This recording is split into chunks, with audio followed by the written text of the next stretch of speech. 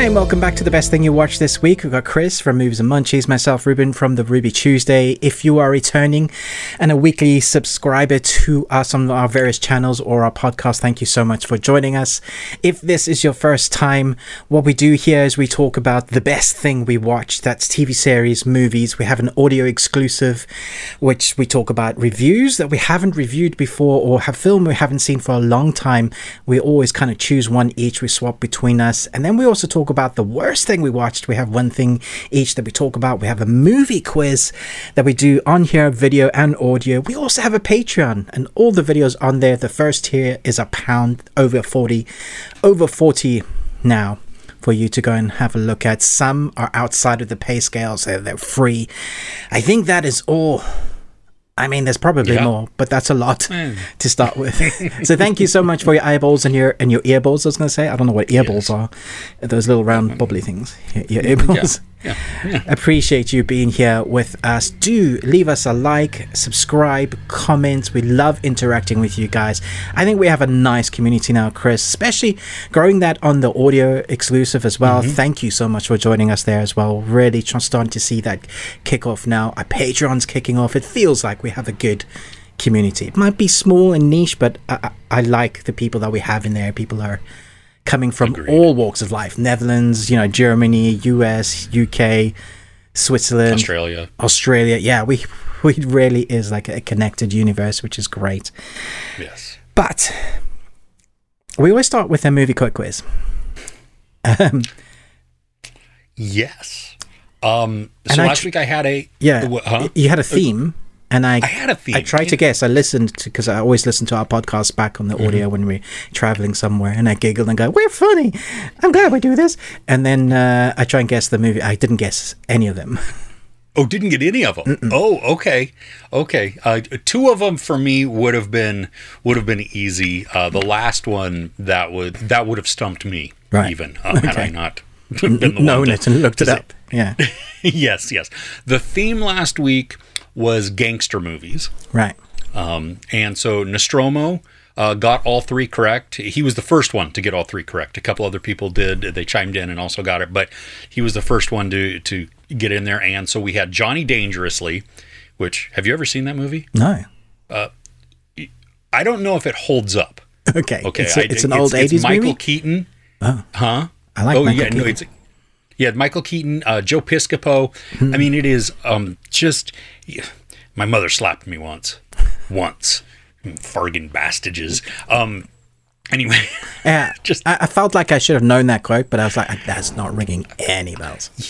Yeah, see, I really don't know if it holds up, but I loved it as a kid. I mean, it was like an early 80s movie. And so anyway, check that out. Don't hold me to it if it's terrible today, because in my head, it's awesome. Number 2 was The Untouchables. And that line was from Sean Connery.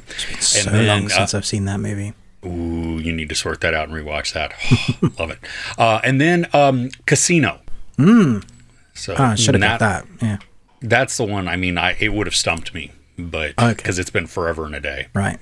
So okay, I have another theme. I figured did anybody win? Kind of fun. We'll do.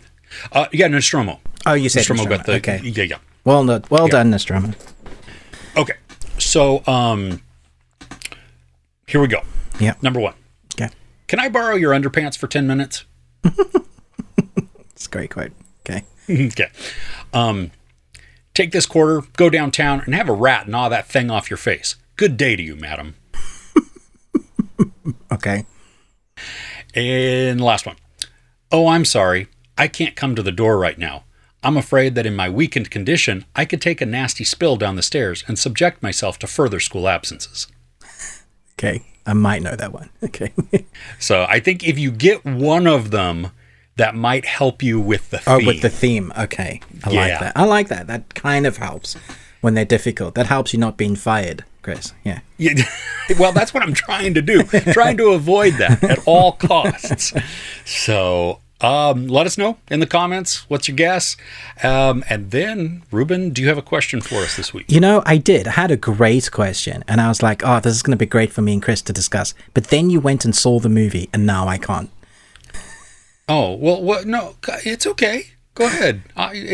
I'll act surprised, or I'll fake my answer. No, because it'll be good. The question is, which characters from Guardians of the Galaxy do you think are going to die in Volume 3? I'm not going to answer that. Well, no, here, okay, but let me tell you what I thought before seeing it, because that hasn't changed. Okay. You know what I mean? Because I saw the trailer. Yeah. So my prediction was Quill, right, and Drax and Rocket. Right. So those three. What do you think? I thought Drax and Rocket, mostly because of tweets, and I don't think they're going to want to carry them on. Rocket, I really don't want to die. I don't think they'll kill Groot off again, because he's died before. Yeah. Like, enough already with killing Groot. We've done that already. They tease a love story with not Gamora, but in the trailer with what's her name? Oh, Nebula. I think Nebula's gonna die. I think she could die. And from interviews, I think Chris Pratt will die, because he doesn't talk like he's around in the future, but they talk like the Guardians could join other people's adventures in the future, that sort of thing. Okay. So maybe a lot. Basically, they all die. Yeah, very Shakespearean. I definitely went in expecting to tear up. Yeah. Okay. Well, you guys let us know if you haven't seen it yet. Let us know in the comments which ones you think you'll die, and then we'll revisit once we've seen it, I guess, next week. And Chris's review is out, then we can talk about it, do spoilers maybe for the Patreon. But yeah, it's basically the end of many years of these characters being on screen, like family, a lot of people's favorite films, probably my favorite trilogy in the MCU. I like Captain America, but I think Guardians is probably my favorite, if 3 holds up. Although, having seen your little out of the reaction theater reaction, I'm not sure. Well, by the time this airs, the embargo will be lifted, so I can say, you can say some stuff. It's not a bad movie. Okay, it's not. There are definite bright spots in it, and some of the themes that have continued through Volume 1, Volume 2, and now into Volume 3. I think they nail those every single time. Okay. So we're moving into the best thing we watched this week. Is that in your list to talk about? No. Interesting. Wow. Yeah. No, that makes me sad. But also, I've seen other people's reviews, and they're totally gushing about it. Dude, I am right now, I feel like I am in the giganto minority of how I feel about the movie. And again, I'm not saying it was a bad movie. I don't get the fawning head over heels of what it was. Okay. So, did you absolutely love 1 and 2? I loved 1. 2 was, I remember being okay. Now, it has been a while since I've seen it, so I would have to revisit it to see what I like, where it sat with me. Okay. 1 though, I mean, top tier. I love. So. Okay. Yeah, I've been seeing all the reviews or reaction. They're basically reviews, because some of them, they're like 3 minutes long reactions, and they almost talk about the whole thing. A 40-minute reaction. How is that not a review? How do you not get blacklisted for that? It's like, so firstly, critics, sort yourselves out. That's not fair with people that are actually, adhering to the rules, and the people that allow them to makes a terrible space for everybody else. That's not great. But I didn't. I mean, even like some other guys that I follow, not Austin, but the other guy that he often hangs out with. Oh, Sean Chandler? Sean Chandler. He often will do reactions, but his reactions are long as well, like they're videos. So we'll see. Like you said, the reactions I've seen mostly of people just gushing about it. And then there's some people that I don't trust, because they said, this is the best MCU film since Endgame. And they've said that about every single movie since. So they're like, no, this phase hasn't been great. there's been a couple that I've disagreed with people, but for the most part, subpar for the last tier. Yeah, and I've been trying to temper. Let me say that my hyperbole with some of this that I as my reactions go. You know what I mean? Because there is an excitement that you get when you come out of the theater from seeing it. I mean, everybody has that. You know, you're on that high, and then it. The more you think about it, and as we're supposed to do as critics of, really dive into it and dissect it, go beyond that initial just surface level feeling, and to help inform. Because really, I mean, I loved Winnie the Pooh, Blood and Honey. It is a terrible movie. Yeah. You know what I mean? So we can separate this and have that. Yeah, type and of I thing. really didn't enjoy the bear movie, so it's really interesting. Yeah, Cocaine Bear. Yeah. Yeah, Cocaine Bear. Yeah. Yeah. So interesting dynamic. Yeah. I wonder if you would enjoy it more watching with your whole family, because I'm going on Wednesday to watch it literally with my whole family, and I'm guessing it's going to be a packed out cinema because it's the first day it's starting to run. Yeah. The atmosphere often helps. I think it does to some degree. Yeah. I mean, there were people that were laughing at spots where I didn't think the jokes were funny. Interesting. Okay. Are you just grumpy? No, I was really looking forward to this movie. Okay. I mean, I was super excited because there was a screening next week, or the week that you're watching this, that, it was like a day before it came out that I had, and then I got a last minute invite to the press screening. I'm like, oh yes, even better. Okay, cool. And, and like I said, I don't think it's a bad movie. I just don't think that it's as good as what these early reactions are gushing over. Yeah. There are great moments in it. There are funny moments in it. There are good things within this. But taken as a whole, I don't think it's the strongest movie. Okay. Interesting. Okay. Well, it's okay to be wrong. Also, you just spoke about it for 7 minutes, so... Hey, that was my reaction. Thank you. That's my 40-minute reaction, y'all. Exactly. Should we actually talk about the best thing we watched this week then? Let's do that. You want to kick off since I talked about a movie that's not on the list? Yeah, okay. So I think Citadel is probably the top of my list, although I haven't seen the whole 6 episodes. I know some people have supposedly had all of the episodes. I don't buy that because, as far as I know from a few of the other people, you and I and a couple of others actually have quite a big following. They've only been given the 3.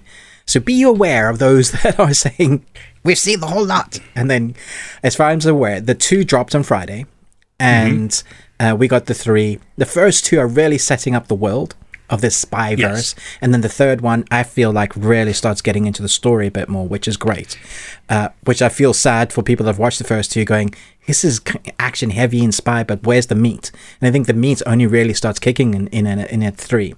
What I love about it is it doesn't take itself too seriously, although it is very serious in content. But I mean, there's literally moments where the guy's on his like, I don't know what to call them, extended special spyverse skis. There's a whole sequence that just is straight out of Bond. There's jet skis and parachutes, and he's skiing and getting away and not getting shot because the bad guys are terrible shots.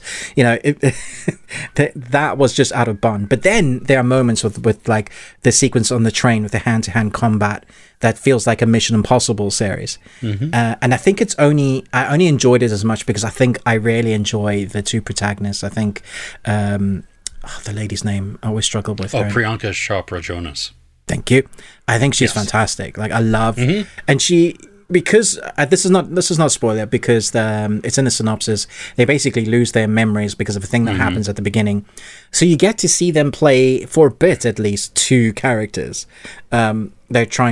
They're fish out of water, although this fish knows ninjutsu, sort of thing. And you throw a knife at them, they're going to catch it. Or they're going to shout at you going, what the hell are you doing? Equally funny. Equally both funny, times. yeah. I really like them together. I think they work together, even though they're you don't know whether they're actually friends or who to trust. You know, the Spyverse has always been about that. It's kind of like, do I trust this protagonist that they're pretending is the good guy or the good girl? I'm not sure I do. And then you skip over to the Stanley Tucci character, who is great in everything. I love Stanley Tucci. Yes. And you're like, do we trust him? Like, literally, we don't know if the Citadel organization are the good guys. They say they are, but you know, there's a bit of a monologue later on where they go, yeah, but you guys do this, and therefore you justify by this means. You're like, yeah, that's true. Are you the good guys? I like the idea of it. I'm not sure it's going to stick the landing because it's only 6 episodes. So that makes me go, they're going to rush the story in the next 3, or it's going to be a massive cliffhanger. So although I really enjoyed the 3 episodes, I'm like, for one, why do you give press only half?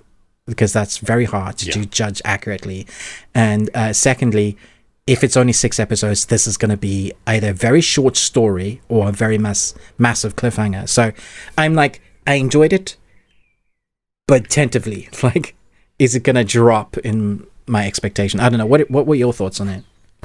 Well, and I agree, like, because the episodes are short also. I mean, they're like I didn't expect that either. Yeah. 35-ish minutes, something like that, you know, well under an hour. That's, I mean, and so I do like them together because they are friendly and antagonistic to each other, like just constant. Yeah, that works really well. That's fun. Yeah.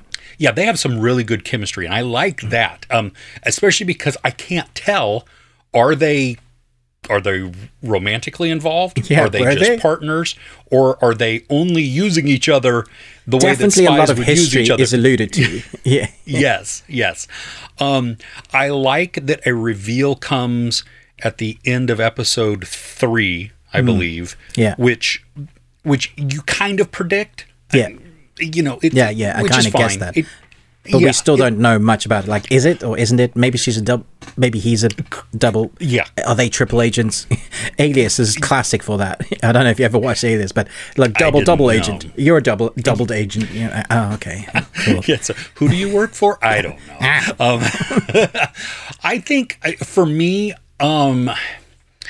there was too much silliness, at least in the beginning. Like I was finding it very difficult to take seriously the whole Citadel, and then the Manticore, and then the X case. You know, it did remind me of like Gadget. I'll get you next time, Gadget, with your cat.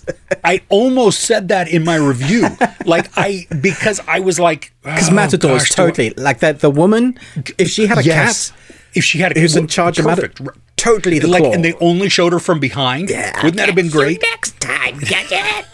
Yeah, dude, it was. No, I get that. I like some of the setup. I like the idea that there's an elite force outside of the rest of the spy agencies, within the world. Yeah, and so it's very Mission Impossible there, because that's basically MIF, right? Exactly. Yeah. And so I think there are elements here that could make it work. So far with what I've seen, I'm on the fence. Right. The train sequence though was great. It was fun. It reminded me of Bullet Train. Yeah, no, I get that. But when they're fighting together, I thought the choreography was actually quite special because they were fighting in tangent with each other. So the moves were complementary of each other. One person would kick and the other one would punch, and it'd be like vice versa or gunplay. And I thought, so we often see the John Wicks fighting, but we don't often see two complement each other in the almost the same move. That dance. Yeah.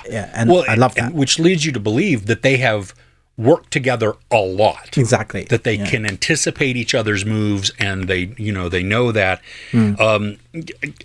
For me, and maybe it was just the screener copy, I haven't actually gone back to rewatch it once now that it's aired, but the graphics weren't really working for me. Okay. There's so much writing on our screeners that I can't really tell sometimes.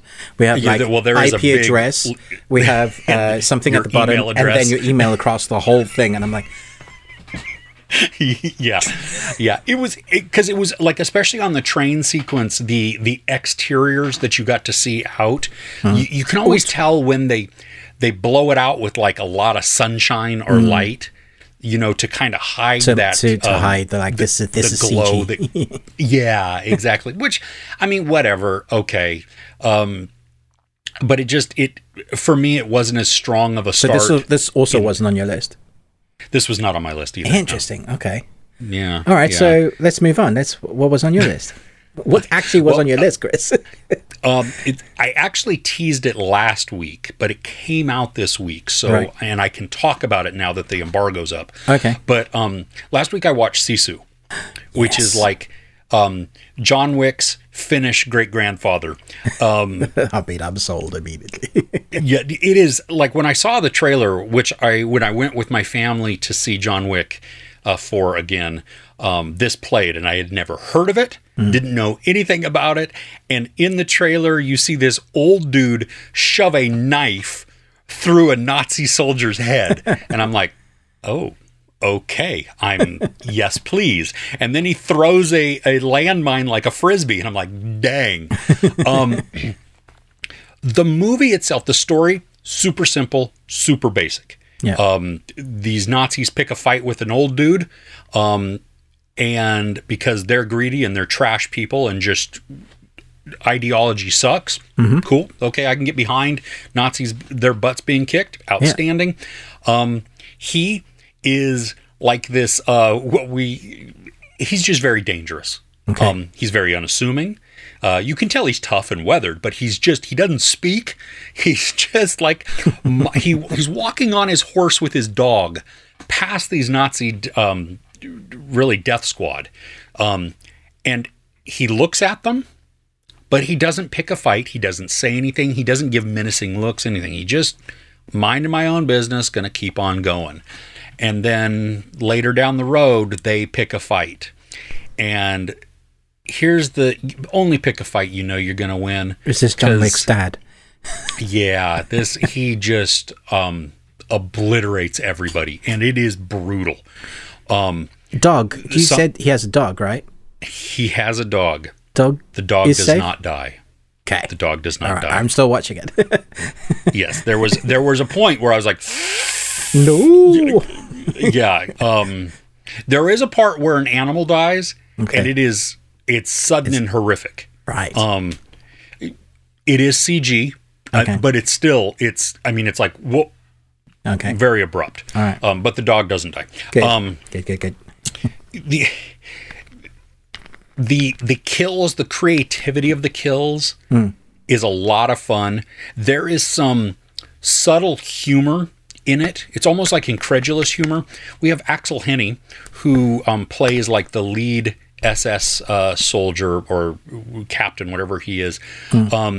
He's in The Martian. He was in that movie with Noomi Rapace that just came out on Netflix like a year ago, where they were an antagonistic couple. Do you remember that? In the one of the dudes in the attic takes a poop. Oh yeah, what the hell was that you called? Remember that movie? I don't remember what it's called. I remember the poop. Yeah. Yeah, exactly. I knew you would remember that part. So, he's in there, and he will direct his SS soldiers to go after this old dude, and you'll like the first two people go, and they just get. I mean, they're just massacred, and everybody is standing there like, what just happened? And so, just in awe and horror and shock. And then he'll tell another one, go. And the what? No. And he's like, go. And then, and then it becomes well, I'm going to shoot you if you don't go. And so then the soldier has to weigh, do I want to be killed immediately by this bullet that I know is coming, or do I want to have sheer terror into the unknown and then die anyway? Yeah. They'd be like, just shoot me. Because that guy's scary. Exactly. So that tension there, it's funny. It's not laugh out loud like that type of thing. It's not made as a joke, but it's humorous. Gosh, what was I going to say? I mean, it just one after another. The visuals that we are given, like I saw it in a packed theater. And this press screening was just, it was literally packed. And you watch everybody go, oh, and it's not just once or twice. It is like almost every single time there are these moments where the camera will focus in on something and you'll just watch it and you go, oh, no. Very visceral reaction, very gory, but a blast. Again, the story is simple. I don't think the story itself, even maybe the movie, is that memorable, but it's so much fun to watch. That's the thing. So if you want extreme action, if you want just crazy over-the-top violence, then this is it. And it's filmed well. The end, utterly absurd. I mean, just we get to the final act and I'm like, well, okay, I guess we're doing this now. Well, it's just embracing the crazy. If you know what you are, embrace it. I like it. That's it. And so it's just like, okay, just go with it and whatever. You know what I mean? Like you could, that's one of those pieces where you go, well, it ruined the movie because you went from somewhat believable to absolutely unbelievable. Whatever. Okay. But that's not what the movie is. The movie is just, it's there to watch people blow up. So. Yeah. Okay. I will probably end up seeing this on VPN when it's out on digital in America, because there is no release date for the UK. Seriously? Yeah. It's just nothing. And the strange thing is, because it's not an American movie. Right? It should have a European release date, yeah. Before America. Yeah. Okay. Yeah. So I'm sorry. I'll definitely watch it when it comes out. I have something to look forward to. Do you want to move on? Yeah. Okay, so we're going to be covering some ground that you've covered before, but you should be happy for me and surprised, proud of Ruben, because I immersed myself in horror this week. So I saw two films. I saw Scream 6 and I saw Evil Dead Rise. Really? Yeah. Nice. Yeah. Which one would you like me to talk about first? Let's do Scream. Okay, Scream. And then go into Evil Dead, yeah. I was really impressed with Scream because I think it rebirths the franchise. I think from this point on they could do a lot more because they've paid homage to everything that came before. And it kept me on my toes because I was guessing. I was like, it's this. And then at the end, I was like, oh, of course it's this. But I was like, I guessed part of it, but not all of it. Does that make sense? Mm-hmm. Yeah. Yes. The kills were pretty brutal. And like what you said, with the guns in it, happened really naturalistic, in a natural way. And I really liked that. I thought it was good. Love the new mask, the faded grey, way scarier. I also liked how it incorporated all that came before in the story. I thought that was great. And the characters that we do get to see that have been in previous franchises previous installments of Scream, great. Love seeing Kirby back. I think she's a phenomenal actress, and her as this character playing with who is the good guy and who's the bad guy the whole way through, I think really worked for this.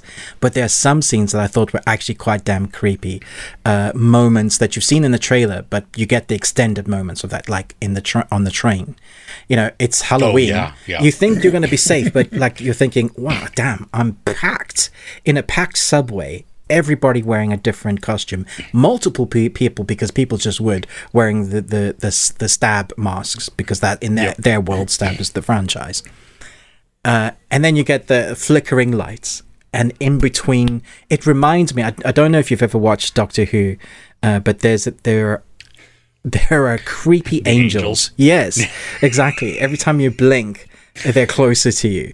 And that totally reminded me of using that, your blink. You have to blink, which is terrifying, because every time you blink, they're closer. And those moments, I thought that was a really clever mechanic that they used in creating real deep suspense. There were issues with it. There's the believability things. Like in number 5, we had Courtney Cox being stabbed. And then later she's sitting on the ambulance like nothing. No big deal. Yeah. 'Tis but a flesh wound. Yeah. Excuse me. Bless you. Bless you. Yeah. In this one, we have a gunshot.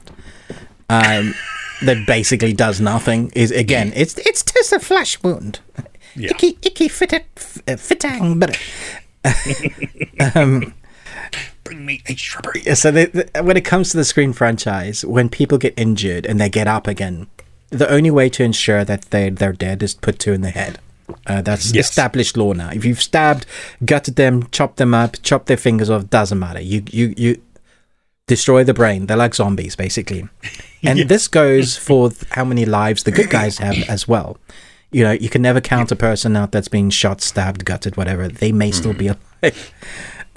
There were a few people that I did miss Neve. I think she does bring a sort of gravitas to what came before, but the way they honored her character, I think, worked and made sense. Like enough. She's not. It wouldn't have made sense to put her character to come all the way to New York to put herself and her family in danger again. Of course, she's going to be off the grid, living somewhere that is nothing to do with that world anymore, right? Mm-hmm. Yeah, yeah. I was hoping somehow that there would be a character coming back, but that was just my favorite character that has been written out. I was hoping that they would bring him back and that he wasn't actually dead from the last movie, but he was, and it was really sad. That's David Arquette. Yeah, yeah. He's kill your darlings. Yeah. But I thoroughly enjoyed it. I thought it was good. Jenna Ortega, I think she was the standout. Oh, okay. See, for me, Melissa Barrera was. I thought she carried the movie because I thought it became more of her movie than Jenna Ortega's. I think so. I think you're right. I just liked what Jenna Ortega did with reacting to what her sister's going through. Yeah. I wanted them to play with that more. I was hoping, because they had already established that at the end of 5. Oh, the dynamic between the two sisters? No. Her heritage, like who... Oh, yes. They messed with that, and they only play with it a little bit. I thought that was so interesting, so fun. Will she become the thing, that they all hate? Yeah. And even again, at the end, they kind of hinted that. But if you can't keep doing that, you can't keep hinting at it at the end of the movie, that's not going to play. She either does and flips over to the dark side, or she is no longer, she's going to haunted by that. Yeah, exactly. And moves on and becomes stronger for it. Something like that. What did you think of the opening scene? I mean, because, it's not a secret that the Scream movies open with a brutal type of kill with a cameo. And just were you a little taken aback by the wait, what? When a certain thing happens? Do you want to talk about it? It's been out a while. Can we spoil that? It has been out, I think. Yeah, I think we can. All right, talk about it. Tell me, what did you think? First, Samara Weaving in there, which I loved. I thought that was outstanding. She's a perfect Scream queen as well. She's fantastic. She is. Yeah. She really is. I mean, from not only in Ready or Not, but The Babysitter. Babysitter, yeah. Just so outstanding. Good. So it was great to see her in that. And then when we have...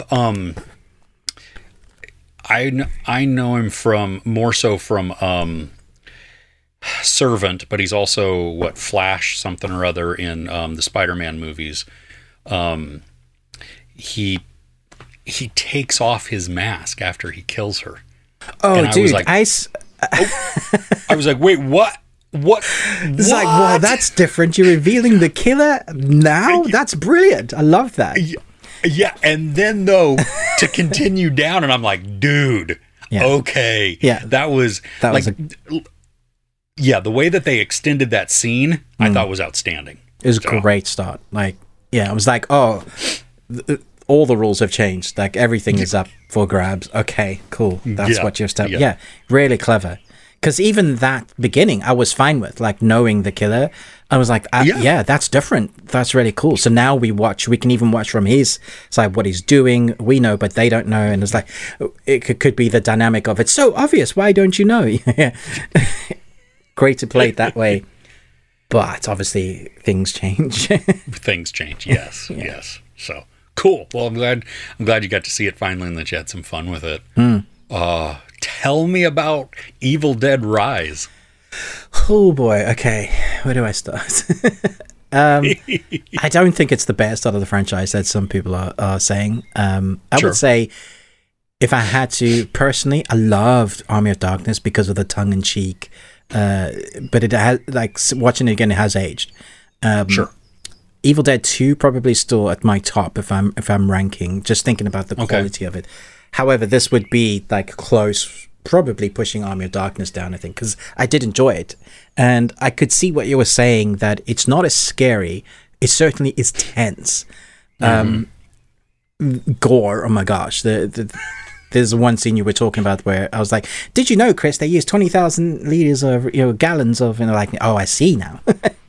It did remind me of a few other films. Zygote, for one, is Neil Blomkamp's sci-fi horror, in parts. It actually had a bit of an anime horror feel to it as well, which was interesting. The latter 10 minutes, or the last 10 minutes, very anime horror.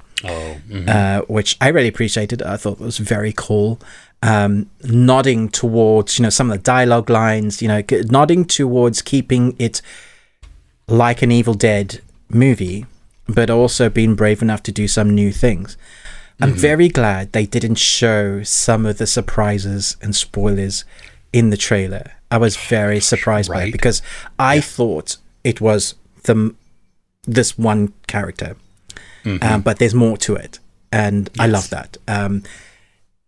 I love the fact that it's a family, but it's also it's holy crap.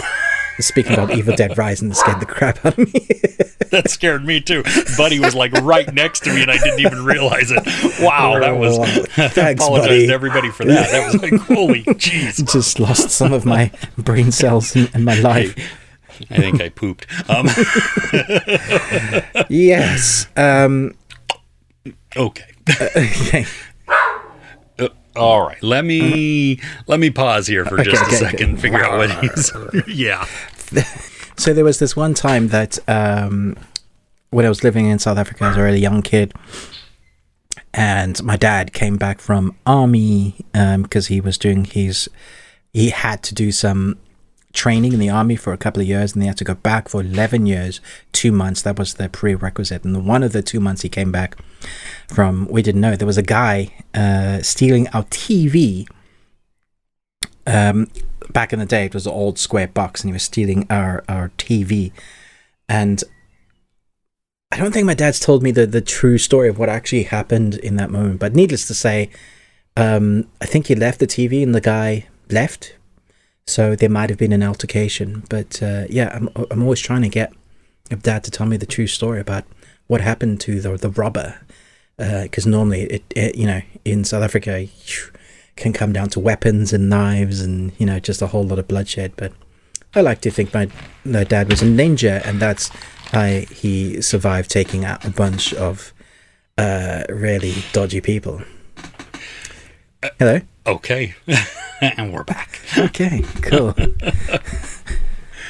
You missed the best story, Chris. Apparently I did. I can't wait to hear this on the edit. That'll be fun. Okay, so sorry, you were talking Evil Dead Rise and the family elements. I like the fact that it's a family element, but it's in the city. So I was thinking, how are they going to do this? Because it's in the city, much wider. But the way they seclude them and make them have to be in this location was almost like being in the cabin in the woods again. Which was great, really clever. It's so painful because they could get help, but they can't. And one of the scariest things that I think of the Evil Dead is that it's just evil, and sometimes you can't see it. There's no ways for you to fight it. The only way you can fight it is once it's in something that's almost a negative for it, because like in the first few films, once they're deadites, you chop them up and bury them, and that's all you can do. You don't have like the priests from the Army of Darkness who can recite some, Glatu Verata. You can't. I said the words right mostly. And so they showcase that there's a moment in an elevator where the horror starts properly, and I don't know if you've ever seen The Entity. That for me is the scariest film I've ever seen, next to the one I showed you that was the tensest film, The Eden Lake. But The Entity is basically a true story about a woman that is sexually assaulted by a ghost, or an entity of some kind. And so there's a similar scene. She's not assaulted that way, but when you're fighting something you can't see, that is just brutal as well. Like, it doesn't hold back. That is scary. I thought that bit was like, that's terrifying, because you want, like, how would I even help? Like, what would I do? There's nothing I can shoot. There's nothing I can swipe at. You can't even see it. Yeah. And even in some of the recordings, there was this little line of dialogue. The priest tried doing their thing and they just laughed at them.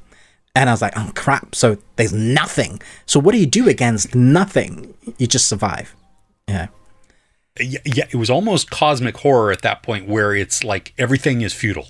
Yeah. No matter what happened. Because, those clues that you get on the recording were outstanding. So good. Because it very much brought a bigger idea of where they came from. Also, notice that the book is different every time we see it. We've never had the spine teeth thing. Remind me of Harry Potter, the... Yeah. But they said that it was one of 3.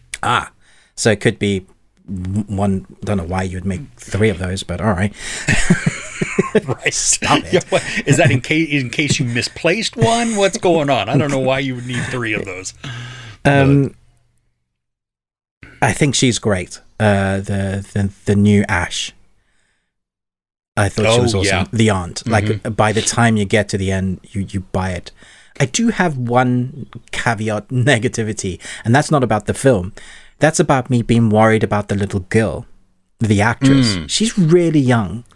How the hell is she not going to be scarred by acting in this role? It's almost similar to how scarred the young girl was in The Exorcist, right? Yeah. I'm like, dude, some of the stuff she had to see, that had to mess with your mind. They must have done something on set to play with her, make it a big joke, and say, okay, and then immediately, I hope they did that, because, dude. Yeah. That's young. Well, even that part where you see it in the trailer where she's at the door. That tense scene that goes on for longer than it really should, because it's just like, come on. Okay, end it already. We know what's going to happen. Jeez, you're making me uncomfortable here. But yeah, because it involves a little girl there too. And yeah. There were some really squeamish moments with like body horror. Like, I mean, the grater we see in the trailer, right? Well, you see that it didn't show the grater. Okay, so I just talks about what they were doing with the grater. Yeah. And I went, there's another moment where there's a knife that goes into a body part, but what she does with the knife, I'm just like, oh, okay. Yeah. The whole needle with the eye type of thing, anytime anything like that is coming towards the eye. But I also can see what people were saying about how it's funny, because they could see how much fun the main actress was having with the role, because you were talking about the needle and where she gets the ink from. I was just like, that's brilliant. Also pretty funny and demented, and exactly probably what some evil entity would do. There's moments like that. You're just like, oh, okay. Yeah. I was trying not to root for anybody, because I knew mostly they're probably all going to die. But yeah, I it's like really that tough person. one. Damn it! Yeah. It goes downhill very quickly, and you're like, Once it starts, you're just like, oh dear, here we go. Yeah. Who's gonna make it? Will anybody make it? Yeah.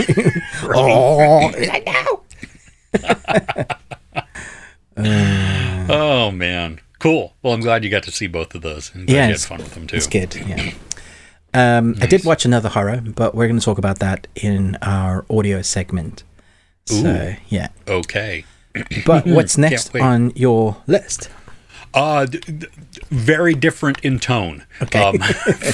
from the last several movies we've discussed. But the final part of the final season of the Netflix series Firefly Lane. I wondered if you got this, yeah. Yeah, Sarah Chalke and Katherine Heigl. And so I came late to season 1, and I got hooked on it. My wife had been watching it, and so then I watched it, and I was like, "Oh wow, okay, this is really good." And not even as a guilty pleasure. Like Virgin River is a guilty pleasure, for sure. But it's also, I don't feel guilty about it because I really like it. It's not good, but it's like I'm hooked. But you think Firefly Lane is good? I do. I really like.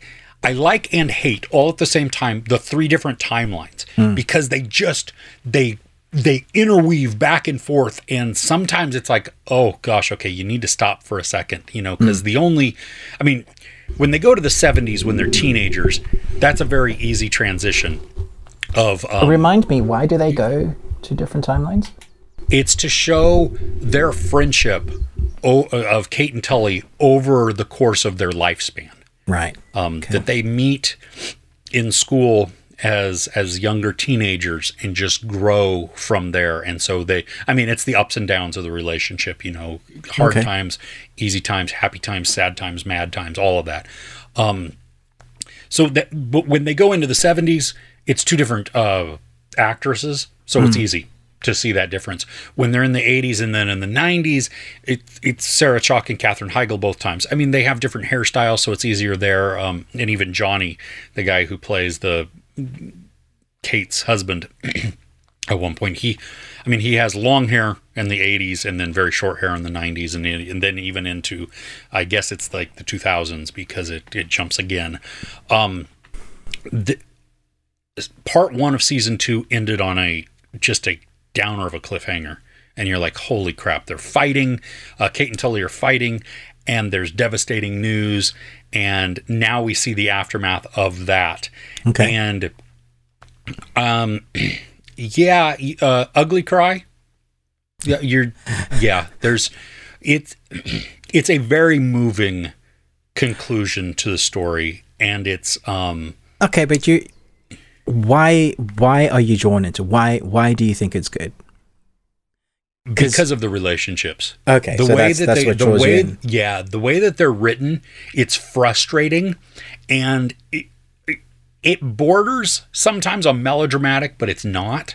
But you have this relatable experience. If you've ever had just a long-term relationship, whether it's like me, like my wife. I mean, we've been married for 26 years. We've been together for over 30. So the majority of my life has been with her, and we're best of friends, but it's not always been, smooth sailing. I mean, there's ups and downs like any relationship there. Really? And so, marriage goes through ups and downs? Right. And so, I can't imagine that I'm always not just a joy to live with. Wow. But so the show mirrors that, and it shows that, but you still are left with hope through there. And even though there are the sad times within there, or the hurts and everything, that relatability drew me in. I like sometimes how they tackle different things. Like even in this season, they tackle in a very non-preachy way the issue or idea of breastfeeding. And, especially in the 80s, 90s, gosh, even when our kids were born, I mean, it was very, breastfeeding is the only way. If you don't breastfeed as a mom, then you are a failure as a mom, and your kids are suffering. And never taking into account, the mentality was never that, well, maybe you can't breastfeed. Whatever that happens, whatever that is, the show handles it in a very good way, and provides some well-rounded insight into that. And so that it's fun when they do that. They tackle cancer because that's what we learn at the end of part 1, and the emotional toll that takes, and the journey that we see Kate go on through this. Yeah.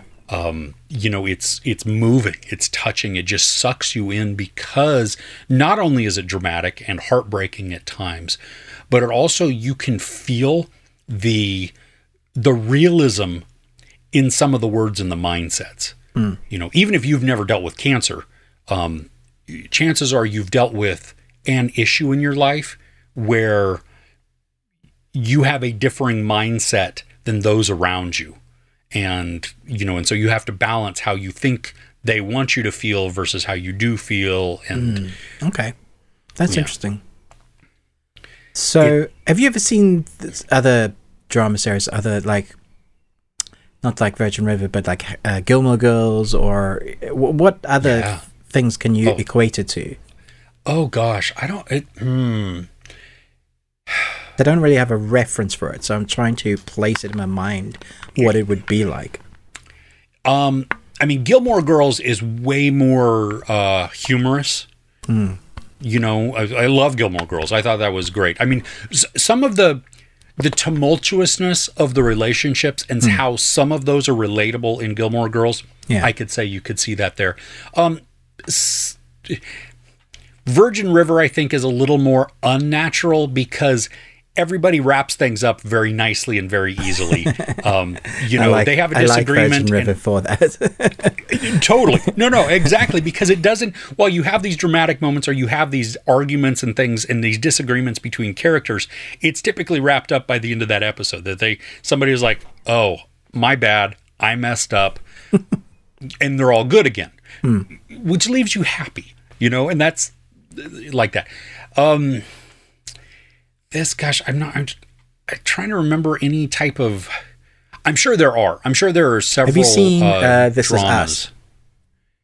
I have not because no. Because I watched the first 2 episodes in that, and that was like man cry. Like that's okay. Seriously. I've seen 1 or 2 episodes also, and I would say, I could see how that is, especially because it also jumps in time. Right. Yeah. You see back and forth, and so that would be a good comparison probably. Okay. Of just the dramada. The dramada. Is that what were you making up a new word? I was trying to. Yeah. The dramada.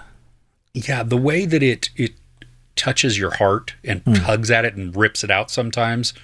Yeah. Nice. Well, if you've seen it, let us know what you would compare it to. Yes, that'd be great. Okay, so last on my list to talk about is last week I was talking about things that were wrapping up, and I'd been catching up in series, and I caught up on The Mandalorian. We spoke about that, Glenn. So Picard has finished. And I managed to catch up on all of the episodes, and that's the last episode of Picard, and I doubt very much we're going to see the likes of it again. Now, a couple of years ago, when it first started airing, I remember us talking about how for me, the pilot was great, and then it just was so indulgent of long monologues from Picard, new crew, not really like any kind of spaceships, but they didn't have like Enterprise or anything like it. It felt unnatural Star Trek. They were trying to push it in a way that didn't seem. And then every series, well, I'd say the first 2 seasons, it took a good few episodes to get into the story, and then the last 5 felt rushed. And that's what happened for season 1 and 2. And somehow they managed to get a crowd, because people love Star Trek. Trekkies are diehard fans. Yeah. And Picard, Patrick Stewart is an amazing character. And they started bringing back a few of the actors from the original, like Star Trek Generations. One of the main cast members is Seven of Nine from Star Trek Voyager. And so they're starting to place bits of Trek, real Trek in there. And then we get to season 3. And I don't know what the writers did. It's like they took everything that was kind of working in the first 2 seasons and then went, okay, but this is what Star Trek fans love.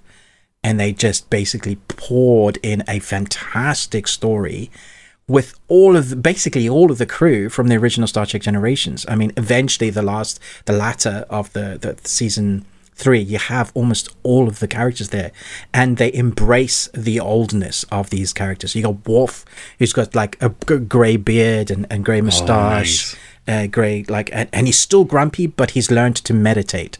So he's like a pacifist Klingon, which is brilliant. He's like the most outrageously trained assassin. He's in like Spec Ops version of Star Trek.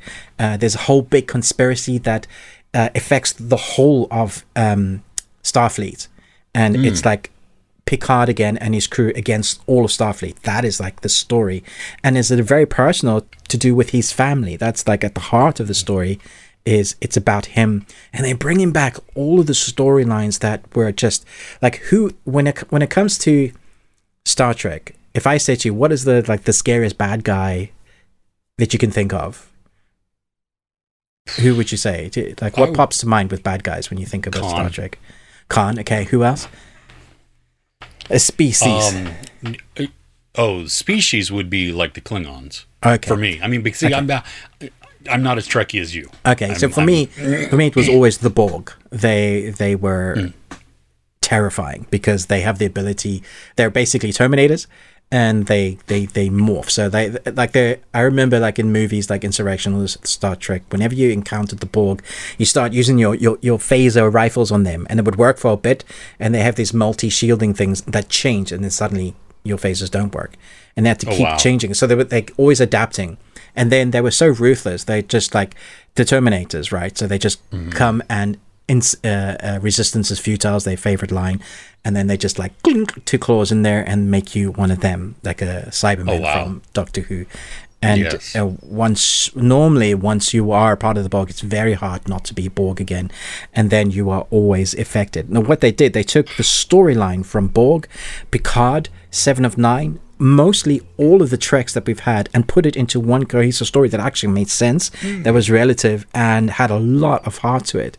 So now, like, no joke, if you go on Twitter, if you go in the reviews, you'll see how did Picard season 3 end up being one of the best seasons of Trek ever. And I think they can only say that because they lean on what has come before. So it wouldn't be because we don't have the histories of those characters, of course, but they've taken the history of those characters, all that emotional baggage, used that, changed a little bit, made it relevant, given us history and backstory to what has happened to them since, relationships that have broken, that have hurt, all of that is all played very well in here, but then giving them something that they have to focus on again as a crew to save literally the whole of Starfleet. And I loved it, but Kirsten watched most of it with me, season 3, and when she got to the end, she said that last episode was pretty indulgent. And so for a Trekkie fan, I was like, I loved it, because the 20 minutes of the end was basically saying goodbye. Think Avengers, the end scene when they go to the what do they go to, the cafe, what do they call it? With shawarma. Oh yeah, shawarma. There's a scene in this where they're playing poker around the table, and they're just all chatting, and it goes on for ages, and then the credits start rolling. It's that sort of indulgence, really kind of giving the fans a goodbye, because it felt like the goodbye we never actually got. I was blown away. I was like, damn, how did it go from that to this? And why can't you have been this the whole time? Oh, cool. Well, I'm glad you liked it. I'm glad that they turned it around. Yeah, that's outstanding. Ending on such a high, and I'm so glad people are agreeing with me. Like there are people that I was like expecting just to poo all over it, like Jeremy Johns, and he's like, "Holy crap, what happened? This is so good." Yeah, it's if you were on the fence, or you didn't enjoy the first 2 seasons, but you trudged through them, or you kind of enjoyed it but didn't think it was great. Let me just explain to you that it's like the Orville. The Orville was funny at the beginning in season 1, quite good in season 2. Season 3 just knocked it out of the park. It feels like the writers like, this might be the only thing that we have left to do with it. Let's actually do a good job. And yeah, we got one. Nice. Right on. Well, I don't have anything else. Do you have anything else? This is not a film, but I did want to touch on it. It just came out today. It's a game. It's called Star Wars Jedi Knight. Not Jedi Knight. Star Wars Jedi Survivor. I have a top tip for everyone. Even if you're downloading, if you have a digital copy or you have a physical copy, which is crazy. So the game is 159 gig. That is ridiculous. Yeah. So the disc of a Blu-ray can only be 100 gig. That's the space it has. So you're still going to be downloading 59 gig onto your hard drive. So, I mean, it's bonkers that it's that big. what happens is when you're playing it fully installs it, and it goes, yeah, you've completed installing, and then you've finished the first mission, and you reach a checkpoint, and it says, please install an update. And you're like, that's weird. So you go to the game, you hit check for update, and it goes, fully updated, no patches. And I'm scouring the internet. I'm like, what in the hell? I've paid like quite expensive game. Star Wars games have always been expensive. For me to go, and now you can't play the game. Sorry. So what it is, you need to go to your current downloads and see that because it's such a big update, what it's allowed you to do is play part of the game while it's still downloading, even though it says it's complete.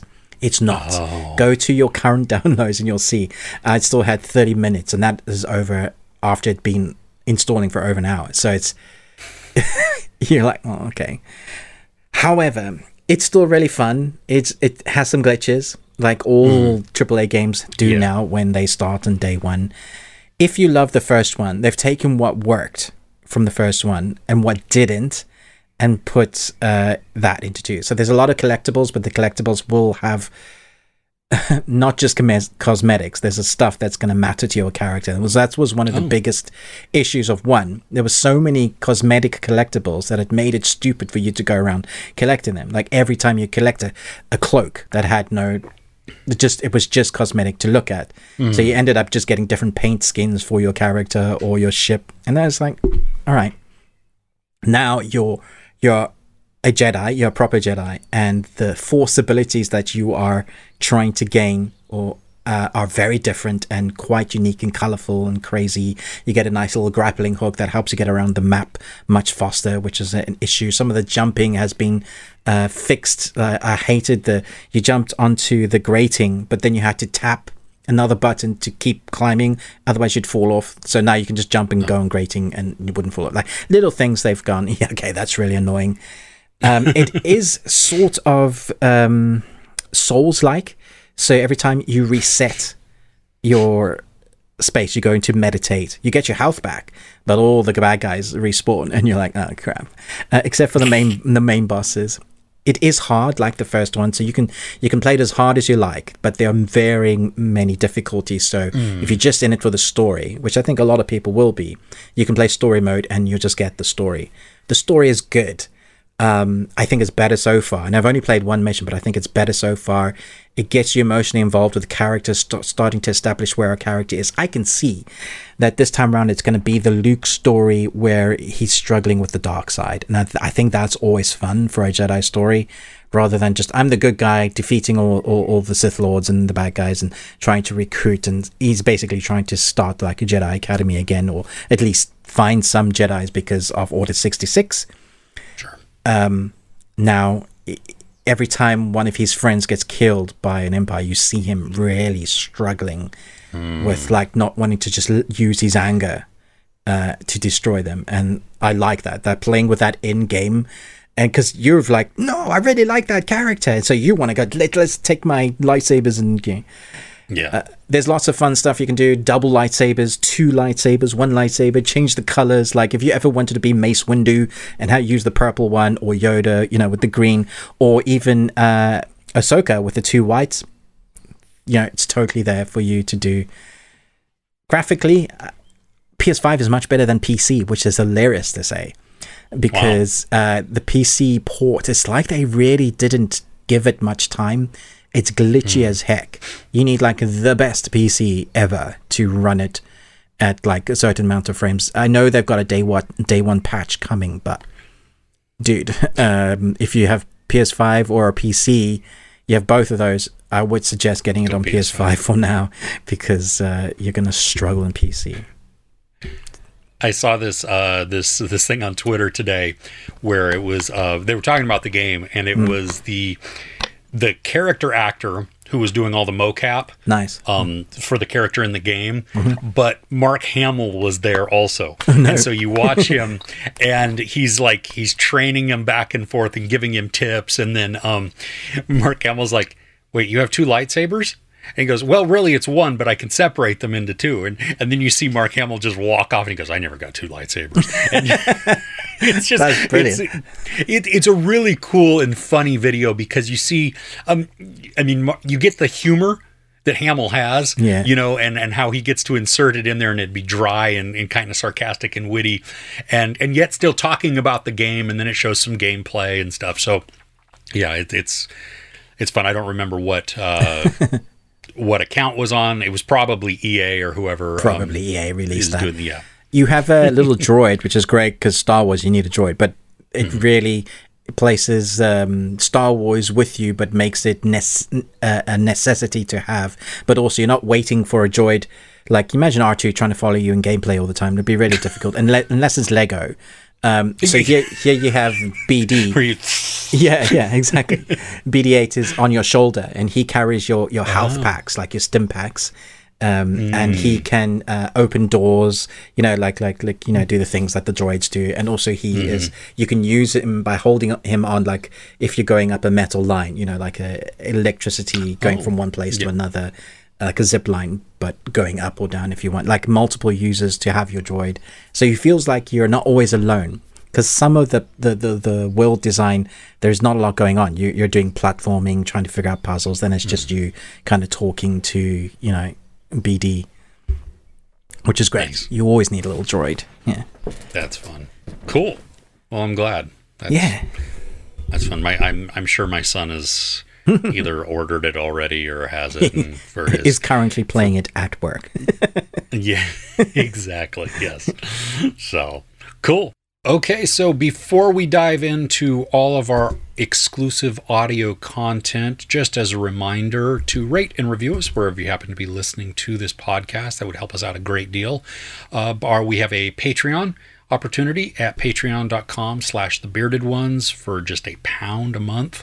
You can get in on that, and there's a ton of videos in there. If you just want to check it out, though, there are a couple of videos that are outside of the paywall, so you can see what we get up to there. And we invite you to just check that out and possibly become a patron there. We really appreciate those that we already have, and we enjoy making content specifically for them. Also, head over to our YouTube channels at some point, especially if you never have, and comment to us there, watch some of the videos, see what we do. Ruben with the Ruby Tuesday, me, Chris, Movies and Munchies. Today we've got a brand new, well, it's not a brand new movie, but it's a new movie to me, and one that Ruben had not seen for a while. And then we also each are going to pick a show or a movie that just didn't really make our list this week that we need to talk about. I think maybe it gives us an opportunity to rant about it a little bit or to discuss it, whatever. And then we'll dive into entertainment news as well as some of the things that we're looking forward to in the coming week. Ruben, would you like to rant first, or do you want to talk about our movie that we both watched? Let's rant first so that we can get the nasty out the way, and then we'll talk about something potentially that you enjoyed.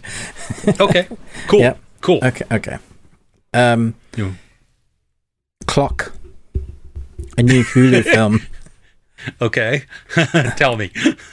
The film by writer-director Alexis Jacknow, never heard of her. Nope. Will follow a woman's desperate attempt to fix her broken biological clock. All right, that is a nonsense. Once again, nonsense. I mean, it's basically what it is, but it's also a nonsense synopsis. Okay, so here we have a woman in her prime in her life with a partner who is a doctor. Is she married? I think, I'm pretty sure is Indian, but I was like, really? A Jewish Indian, because his surname is Patel. So she's Jewish, he's Indian. So she has an interesting heritage with her father that is always trying to push her to get pregnant because the heritage of the family needs to continue. She has no biological clock, and she doesn't want to get pregnant. Her friends are all getting pregnant and pressuring her to get pregnant because this is what you do. And when you reach a certain age, you get married, you have kids, and you get dogs and buy a house, 2.4 kids, the American dream. How does that happen? How do you get the point? I don't want the half kid. That's weird. Get a really, really small kid. Sorry. Anyway, we digress. Please continue. I interrupted with stupid. Okay, so, and she's like in her prime with her job. She's just gotten like the best contract for work that she's ever wanted. But in order to make people happy, her husband says he doesn't want a kid, but you can tell it's like it's because he just wants to be with her and make her happy, but he does want kids. But she's never felt like she's wanted kids. Every time her friends say, yeah, touch my belly, and she looks at the kid and she sees like a hand pressing against the like, no, not touching that. And she has a deep fear of even being pregnant. So she goes to a clinic that is recommended to her by her physician that she gets checked on once a year. Woman, it's the most intrusive stuff. I don't know if you've ever been with your wife or you heard of it, but when you get like pap smears and things, like your legs on stirrups and shove a metal thing right up your you-ha. Yeah. I was like, I'm so glad I'm not a woman. Like, I'm glad I'm not a woman because I don't have to have that. I don't have to give birth. Like, when you have a hole this small and then it stretches to get anyway. Yeah. So I'm with her. Like, I get it, not wanting to have kids. But basically, she goes to the clinic to get. I'm doing a better synopsis, by the way. We'll get there. She goes to the clinic to get help to be able to want to have, at least try to want to have a kid. But she's 37, she's about to hit 38, and everybody says over 40 it's really dangerous to have kids. All that blah blah blah blah blah. So it's a regimen of drugs and CBT, which is cognitive behavioral therapy, an intense course in 10 days. This film has no idea what it wants to be because it's two films. It's a psychological thriller and a horror. And it never really sticks the landing on either. So you get jump scares of creepy things that she sees, that she's experiencing that we think is from the drugs. Then we get the psychological stuff that from her Jewish background, I guess, and what her father's putting on her, kind of melds into her psyche and really starts making her experience things differently, starts snapping and starts doing things that you never really know whether that is reality or what's actually happening, what she's experiencing. So like she'll see something, but that thing won't be what she's seeing, but it felt very real to her. So she doesn't know what's going on, whether it's the drugs, but because she's so trying to get pregnant and the therapy seems to be working and she really wants a baby, and she starts losing the plot, like really starts going off the rails. You start going, well, is this clinic dodgy? Or is it just her that's dodgy? It ends on a way, I didn't end and explain to my review, but it ends in a way that makes me go, did you really have to end it that way? Like, I sat through the film for this. Also, I don't see it ending any other way because you wrote yourself into a corner. That's the only way it could have ended. It's not a happy film. It's not a fun film. It doesn't know what it wants to be. The acting is fine. One of the main protagonists, the female protagonist, she is from Glee. I don't know if you ever saw Glee, the Glee series. Yeah, she's the blonde-haired one. So you have the brunette who they had like this rivalry going on. Yeah. And she's also like in I Am Number 4, the like love interest girl that he finds at the high school. So. Oh yeah, it's she's Diana Agron. Yeah. And I think she plays it well. She plays the psychology bit really well. Everybody does a good job with what they're given. Like, nobody acts badly. It's much better than some of the Hulu original films I've seen in terms of acting ability. But again, it comes down to story and execution of that story. It really needed to stick the landing of go down the psychological path, and that would have been fine. Or go down the horror path. Because it basically, the two first acts are thriller, psychological, and then the last act is horror. But it doesn't really need to be there. It also has this message of subtle things that they're trying to say that aren't subtle at all. Like, it's just bashing you over the head. Like, look at all the symbolism. This means this, and this means that. And it's always there. And you're like, really? So, yeah. So not worth the time. How long is it? Too long. I don't know. Okay, fair enough. 1 hour and 31 minutes, and still too long. Oh man. Yeah, when you can feel the time and you just don't want, well, and it's only 90 minutes, that's not a good sign at all. Yeah. Oh, okay. Well, I'll definitely avoid that one. Definitely watch that then. Yeah. Mine's probably not going to be a popular opinion. Yeah. But I think I know what you're going to say, and if you are, I'm going to leave. Sweet Tooth. How dare you?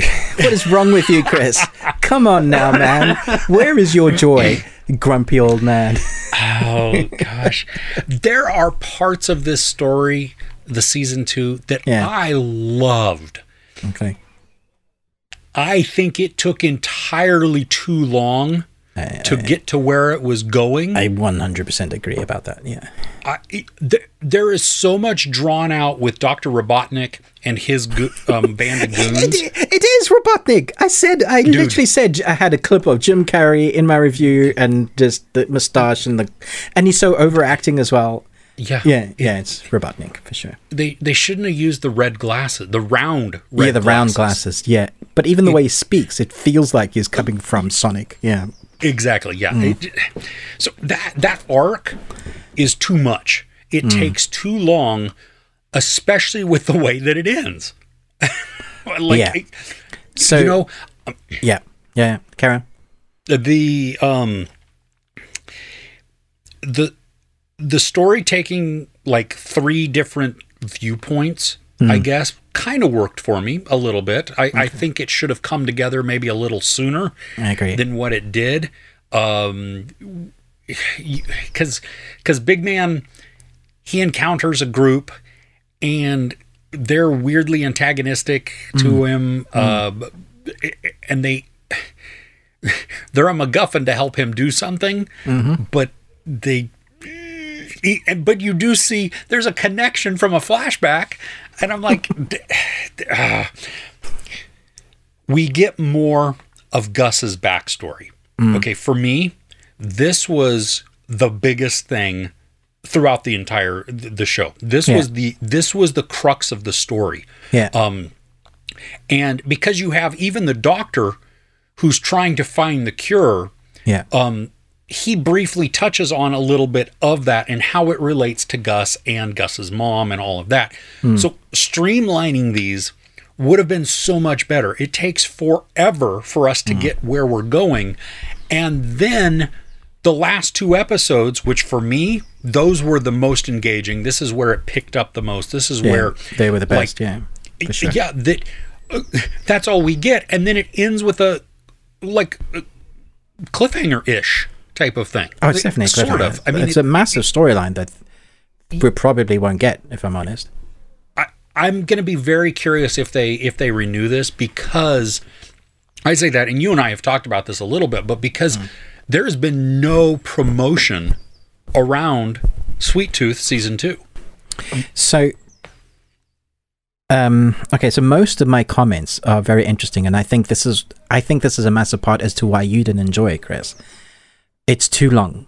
We had emotional connection. It's been 2.5 years. So we built up and established. So a lot of series, what they'll do is they'll give us a story, do the origin, and then it'll take maybe 9 months and we get another season. So they have a break and then they start filming, you know, so normally it's about a year since we've seen, but now we've been 2.5 years. And most of the comments in my reviews, I have no memory of this series. I remember enjoying it, but I feel like I need to watch the entire first season again to help me understand who these characters are.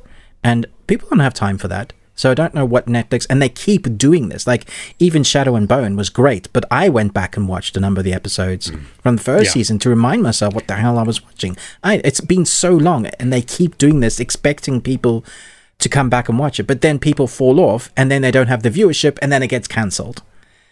It's a terrible formula to have. That's that horrible cycle that it gets in. Yeah. It's someone needs to change up the business model, because other places don't wait as long and they're as good in quality. So I like Big Man and Gus together, and it took entirely too long for them to be together. Those last episodes, like you said, for me, what worked in season 1 was the journey of them, the antagonistic journey, the friendship building, Gus and a big man just hating on each other or messing with each other. Weird deer shit. Yeah, exactly that. And then even the new characters they picked up along the way, I really liked them, but it was still part of the journey. So I'm kind of looking forward to season 3 if it happens, because it's a journey. It's, again, we're going somewhere to have a thing, and it has a reason. Now, when it started, my heart did sink, because I was like, they're setting up so much in this new set location. We're going to be here for a while. And I was like, well, that sucks. When they started going outside of, okay, now we're doing big man storyline, or we're doing what's her face storyline, that kind of worked for me. I enjoyed those. I thought they're very interesting. I will say that some of the young actors I don't think are very good at acting, but I did say that I think that doesn't really matter because they're kids and they can get away with it. The CG was noticeable, like you knew it was an elephant, but you also know that it was CG. But then there was the animatronics, like puppeteering that they decided to go for, that I just didn't understand the reasoning behind it. The mole kid, I didn't get it. And sometimes he was CG, but a lot of the time he was puppet, and it was so obvious that he was puppet. And it was... yeah. Agreed. So, yeah, it sounds like I'm hating on it, but I still really enjoyed it. Yeah. I wanted to enjoy it. That was the thing, that because I really liked the first season. That journey that you spoke about, that it was so much fun watching them, that weird relationship. I mean, you have Big Man who is broken, and he is, and we get more of that insight. And we find out why. Yeah, I love that bit. Yeah, really. It's wonderful. It's just, there's so much filler, I think, in the second season that it became more of a chore for me to watch, and that's where it was the bummer. You see, what would have been a better decision for them is to condense season 2 into 4 episodes and then give us maybe a 10-episode season and do season 3 for 6 episodes.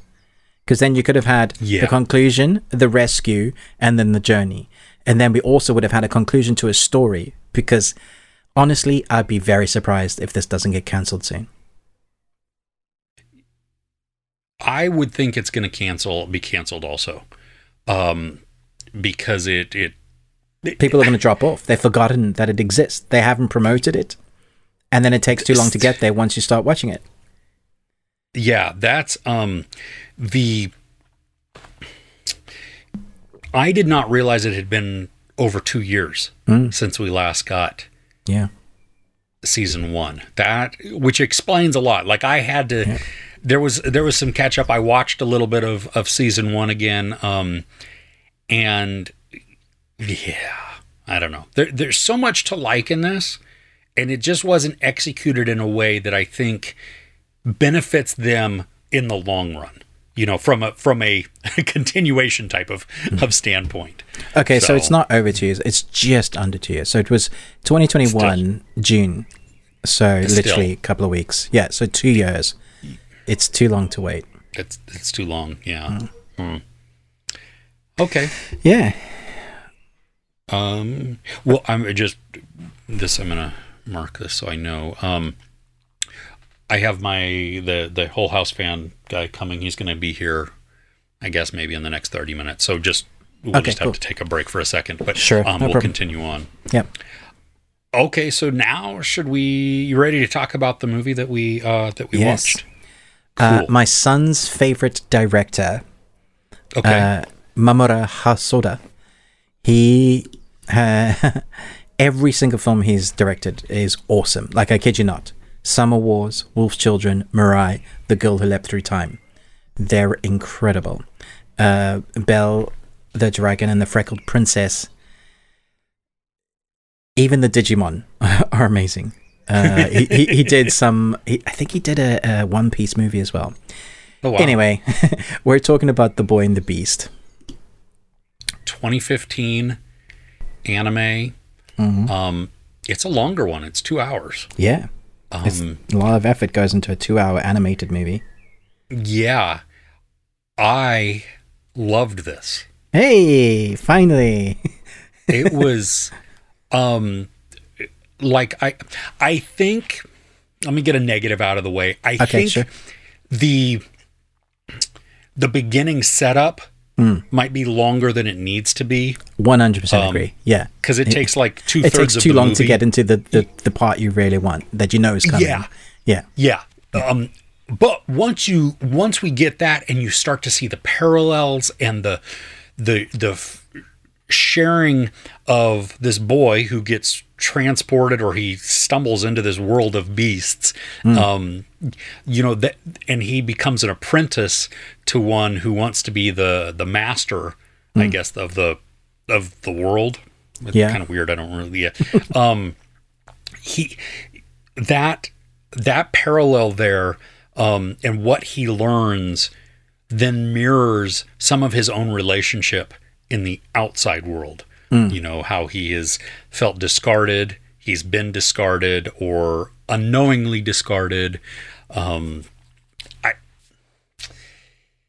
It's emotional in a great way. It's funny.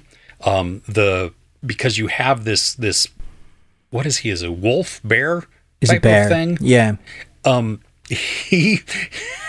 Which the animation made me chuckle, because there's a point where they're wearing just like a sumo underwear type thing, where it just covers up the butt, the bits, and then is almost like a wide thong. The dude's legs are like chicken legs. They are so skinny compared to the girth of him on the upper. Yeah, just made big, me laugh. Big, like John Cena, right? Yeah, so funny. So, but he's angry. The bear is like he doesn't get along with anybody, and he has all of these emotional issues, can't relate, and yet is supposed to be teaching this human boy. Yeah. And the human boy, who starts out as 9, the bear tells him, this is how you hold a sword, and this is how you do it, and you clutch, ha. And he's like, what? I love the montages in this. They're great. The training, especially as it transitions from what we see 9 years go by. Yeah, he grows. In that transition there, and you get to see just all of the training that happens. I was loving it because the little insertion from the side characters as commentary on what's going on is funny. Not only funny, but it's like, ooh, there's some truth in that. And we see the one, what is he? I don't even know what he was. The master, the pig dude type of thing. The monk? Maybe that's what it is. Where he yells at Ren, and that's when Ren, it clicks. Like, and Ren, that's like, even though it's dysfunctional, that's how Ren communicates, because that's how he and the bear communicated. Yeah. Right? Very angrily and loud and not speaking and... Okay, I've talked. I mean, if you're a fan of this director, you'll know how the beautiful storylines. He loves character. But then what he wants is the world to feel lived in. If you've ever watched an interview with him, you'll know he just talks about world building. Like, he loves it. So the characters need to feel so at home in the world that they are, whether it's fantastical or not. So if you look around the details around the world, like, everything has a practicality to it, to the fantasy world, the little shacks they're living in, to the marketplace where they're grabbing food, or where they're having their montages. So when you come down to the character, who I really love, the boy and the beast character, because they are very similar, actually. They're both very angry, but for different reasons. And so they're butting heads all the time, but it's both good for both of them. Not just the boy, but for the beast as well. But they have a lot of growing to do. And so when you get to the end, the fruition, it feels earned. And there is a big, ending, it becomes pretty harrowing there. But you really earned it. You feel like, Some of that ending scene reminded me of one of the episodes of Love, Death, and Robots. Oh, totally. Yeah, I know the one you're talking about, like the big whale and stuff. Yeah. Yeah, oh, it was beautiful. Yeah. It was, and I did not see that arc coming. You see it of the antagonist, but not so much of is it Kumatetsu? Is that his name? The bear? Oh, yeah. Let me double check. I think yes, that's who he Kumatetsu. is. Yeah. Yeah, his decision, I did not see that coming. And it was like, oh, wow. Yeah, it has emotional punch, to be honest. Yeah. Yeah. Yeah. So good, and still retains a little bit of that humor, even within the within that gut punch moment, you know, because then there's a dialogue that happens. It's just it's one of my favorites. It's very good. It really is. No, this was outstanding. Did you watch the Japanese version, the subtitled, or did you watch it in dub? Subtitled, yeah. Oh, okay. I watched it dub, which I was have watched it in dubbing, good. which is good. Okay. The voice work is great. Yeah. Yeah. So that was. I'll have to check it out with the subtitles. But yeah, the dub which I don't normally do. Yeah. But it allowed me. I was traveling on the plane, and so it allowed me to hear clearer, and you know, and not get his motion sickness also, because I wasn't reading and watching. I was just nice. Yeah. So. Smart move. So I urge anyone that has seen The Beast and the Boy to check out the rest of what Mamoru Hosoda. My son's favorite movie at the time was Fight Club, and then he saw Wolf Children, and that became his favorite movie. Oh wow! For years, it's now, believe it or not, Puss in Boots: The Last Wish. I keep hearing people talk about how great this film is. I need to watch it. Dude, the animation is phenomenal. Like, it's so different in a really great way. Which one are we talking about? Puss in Boots. Puss in Boots. Yeah. Okay. Sorry. Yeah. Yeah. No, it is. Wow. Paint and 2D with some 3D. Yeah. Anyway, I mean, I think Into the Spider-Verse opened up a whole new world for animators and for ideas. Yeah. And so now you're beginning to see people take different risks. Oh, that and the Netflix series that was steampunk. What was that? Arcane. Arcane. Yeah. Oh my gosh. Yeah. Yeah. So this, yeah, I can't wait for you to see it. Like, I liked the story. I thought it was great, but the animation is like, wow. So looking forward to that. All right, should we move on to some entertainment news? Yes. I only have one bit. Okay. But it's happy news. What's your one bit? I think you told me about this show. It's on Apple, and it's called The Reluctant Traveler with Eugene Levy. Oh, yeah. Yeah. Where he does not like to travel. No, he doesn't. And so what better opportunity than to put him into a place that he does, he doesn't, something that he doesn't like to do. He tries new foods, which he's not into. He goes to new places and does new adventures, which he is not into. And he is such a nice guy. That's the thing, that he's jovial. And even when he's not enjoying something or he's a little skeptical on it, he's having he's finding this positive spin on it. So it's one of these shows that is kind of like Ted Lasso, that you put on and you just feel good after watching it. Yeah, but what's the news? It's been renewed for a second season. Hey, he's coming back. Oh, yes. Fantastic! Have you seen it? Have you seen the?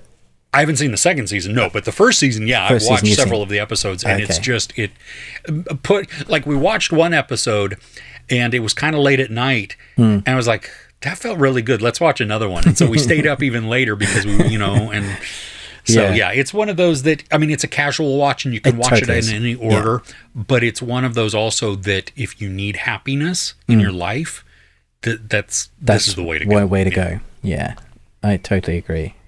I was a big fan of that. I'm so glad that it's been picked up.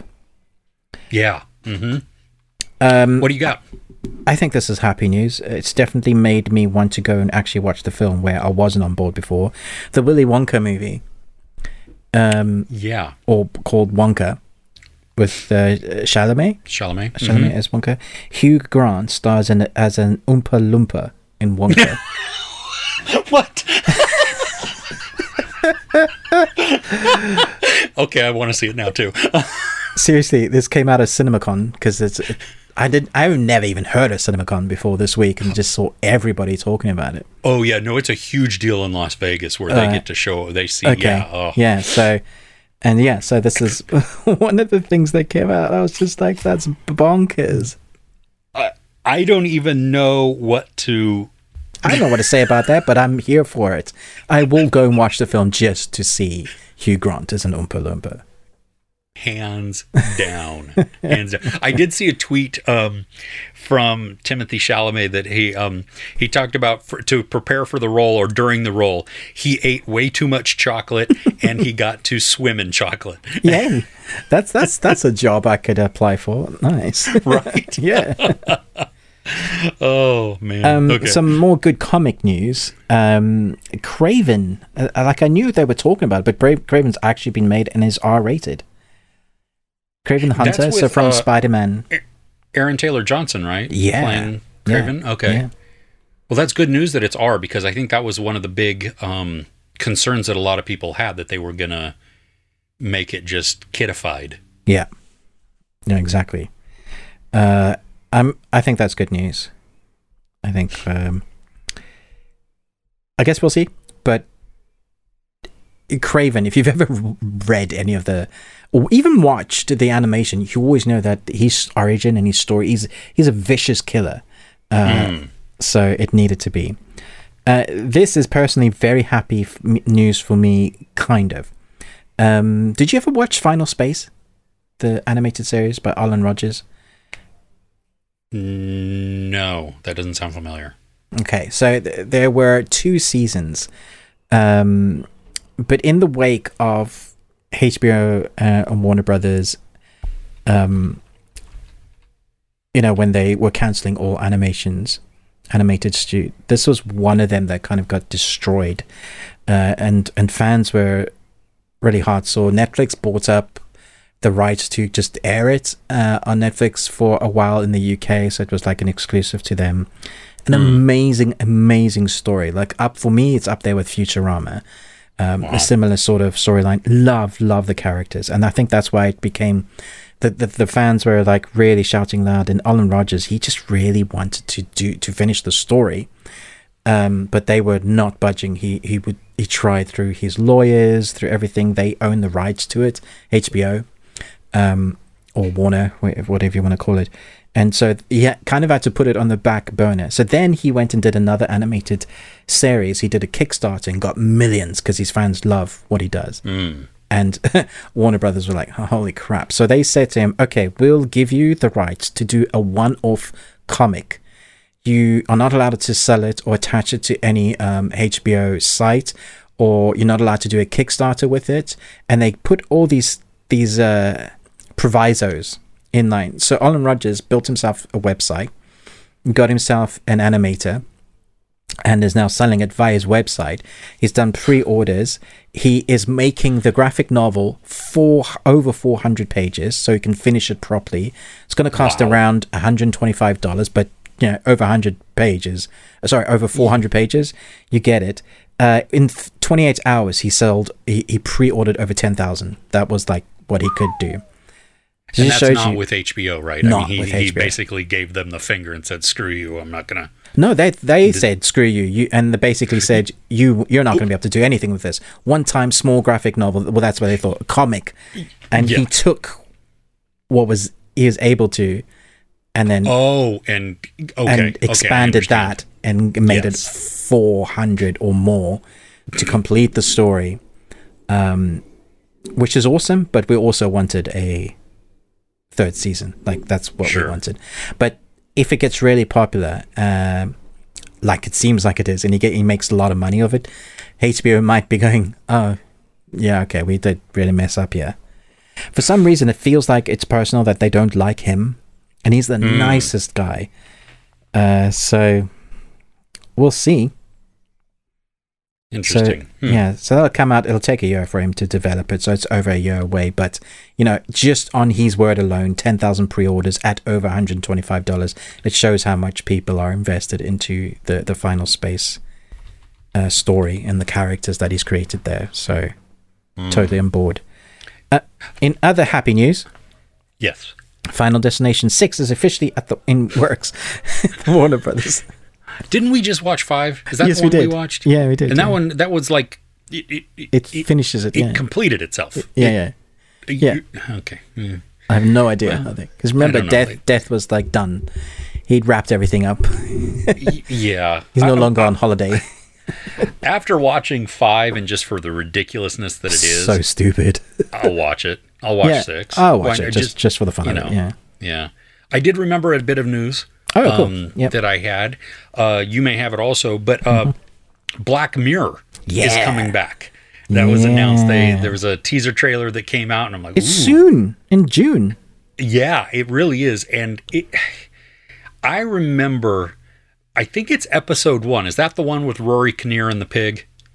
I don't know. Maybe. It's been so long. It horrified me, like disturbed me in a way that was just, and there's so many great episodes in that series. So that a brand new anthology, that'll be outstanding. Anyway, there you go. Yeah, no, that was my other bit of news. The only other bit of one was interesting about Michael Shannon asked and got Zack Snyder's blessing before returning as Zod in The Flash. Because he was hesitant to come back because he wasn't really happy about what happened to Zack Snyder with the whole deal with HBO. So he went to him first, can I go back and play that character? And Zack went, yeah. And speaking of The Flash, there's been some interesting conversation. And so I'm curious what you think, where you land, because I don't know where I land right now. Because people got to see it at CinemaCon. Yeah. And so the people that saw it are raving about it. Like, they're like, oh my gosh, this is so good. Is the best movie ever since Endgame. Yeah. Yeah. And they're kind of brushing over the whole Ezra Miller issue. 100%. Yeah, they are. But Warner Brothers have done very good PR with he's had rehabilitation. He's really sorry, putting out all the kind of... But the amount of stuff that Ezra did was really nasty. Yeah, it was dodgy as well. Well, yeah, and that's where it kind of comes in. My question is because I've seen some people, like, there's this divide where, at least on film Twitter, that which is always kind of divisive anyway. So whatever, but it brings up good questions, I think, because you have all these people fawning over the movie, and then those that haven't are like, are we just kind of glossing over the fact that Ezra Miller did this, that they did all of these bad things, and haven't really... the apology tour was it was lackluster. Yeah, and there hasn't been, like, rehabilitation or... So anyway, are you going to see it? That's 100%. I'm going to see it. Okay. And here's the reason why. People will see it anyway. Because people love superhero movies, and you don't know what is truth on the internet. That's all down to them. And at the same time, I don't want to support nastiness, but at the same time, there's probably around 11,000 people that were involved making the movie. So if I go, well, because of one person, I'm not going to watch this whole project that came together. He might be the main protagonist, but if you've seen the trailer, they've pivoted massively. There is, Supergirl, or whatever her name is, Carla, what's her name? I don't know. I think she's Supergirl. There's a lot more of Batman. He's no longer sent in front, even though he's kind of the guy that's, I guess, remixing the whole universe now. He's, restarting it with a new timeline. We all know the story is Flashpoint, but they're putting a lot of other characters. So I think that because they've done a lot of reshoots, there's going to be a lot more of other characters in that. Okay. But my dad used to say, because he's a preacher, he says, don't throw the baby out with the bathwater. Sure. Which basically means there might be stuff that you don't agree with in this, but everything else is good. So take what you can get that is good. And that's kind of a good motto to live by, because it's like politics, trying to find a party that you agree with. There isn't going to be one. No. You have to find a party that mostly adheres to the thing that you want them to be and go with that. Unfortunately, that's just the way of the world because everybody's opinions are different and people are different and weird. In a great world, I'd love them to have recast Ezra as a different. I would have loved the TV actor. That dude, yeah. That dude's awesome. And you could easily have written, at one point, Ezra was in the Flash TV series. You know, they had that crossover. So they could have written it like that. And I know definitely he would have been up for it. And the fans were saying, why not just do that? We have a great Flash already. Yeah. But who knows? Like, honestly, who knows what goes through the minds of the heads at Warner? Well, this is true. Because it's Lord. Yeah. Literally, I mean, for literally 3 months there, we were reporting on all the wackiness, like really odd decisions. Now, I can only hope that James Gunn and his friend are reshaping it, because he's never been a one to adhere too much to what they say. He will do what's creatively best. Right? Yeah.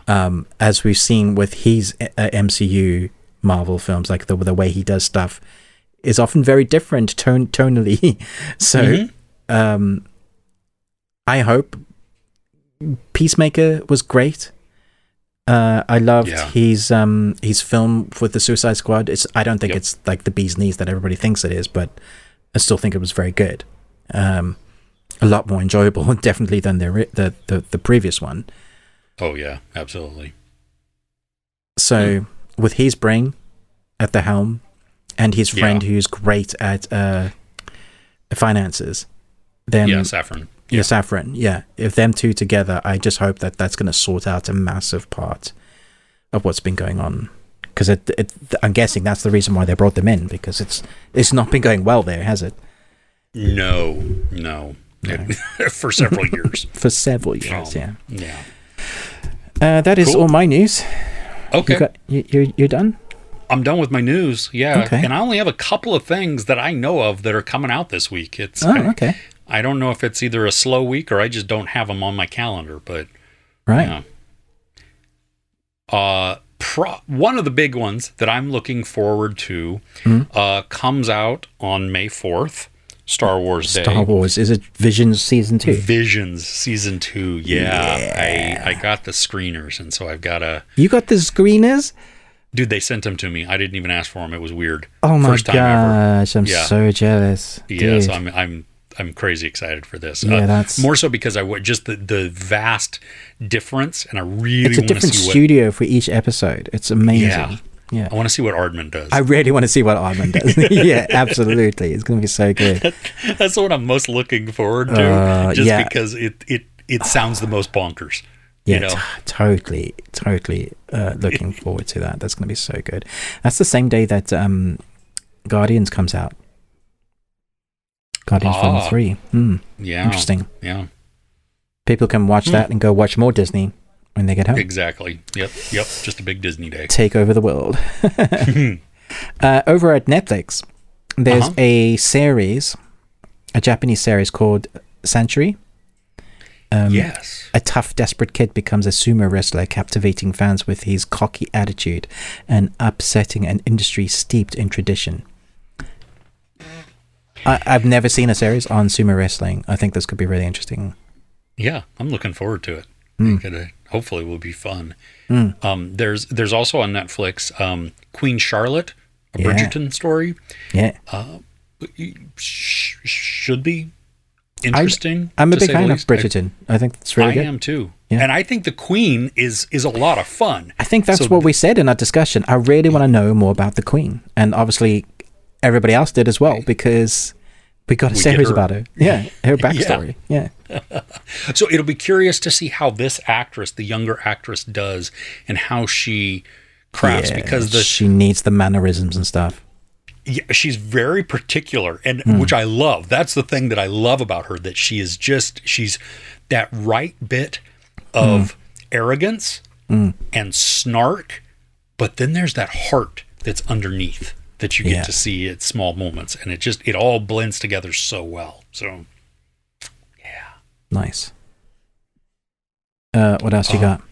There's a new series on Apple called Silo with Rebecca Ferguson. Yeah. So that kicks off this week. I have not seen it yet. I don't know if you've seen any of it or not. No.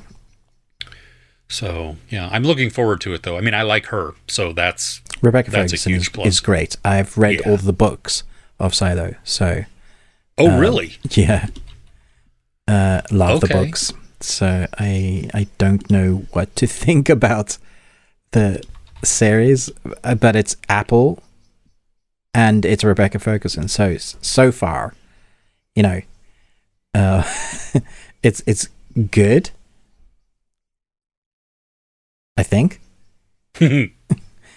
Have you heard about Sam Saxon? Saxon. That's yeah. I'm not sure if that's... I think it's coming out soon. I'm not sure if it's this week. It might be the following week. But yeah, after the birth of his son, Sam is torn between family and the career of the East German police force.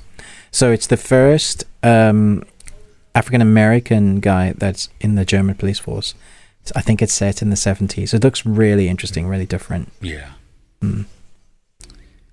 There is a... is it Turkish? I want to say it's Turkish. Yes. Turkish Netflix series kicking off this week called The Tailor. Oh, yeah. And it says a famous tailor begins to sew a wedding dress for his best friend's fiancée, but all three have dark secrets that will soon upend their lives. So I don't know if it's I mean, it's kind of it's billed as a thriller and maybe a mystery. So I thought it was going to be maybe more of that, like romance, like the love triangle type of thing. But seeing part of the trailer right now, it looks way darker. So okay. The embargo for a Sky Cinema original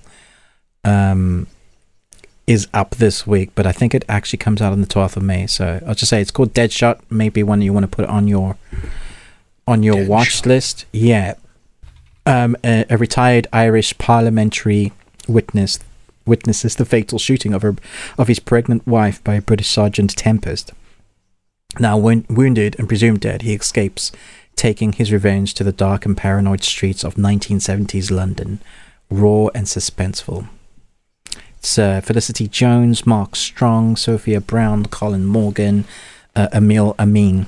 It looks pretty good, which is why I mentioned it. I'm going to have to see if that's going to air in the U.S.